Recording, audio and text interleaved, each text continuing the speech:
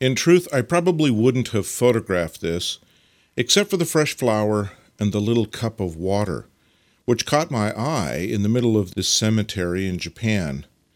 And at the time, I remember thinking that this cup of water would not last, it would evaporate, obviously, unless someone had just recently put the little cup out there with the water.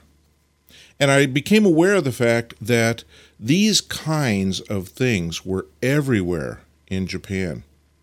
There is an integration in Japan of this kind of memorial activity that can be seen everywhere. Whether it's someone stopping by a little memorial on the side of the street and tossing in a few coins into a collection box, or sweeping a walkway into a temple yard, or putting out fresh flowers like this.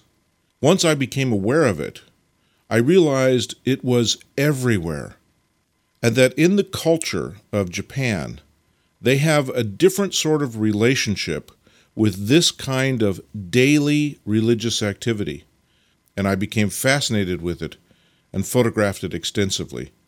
This may be the best example of that, and interestingly enough, was the first.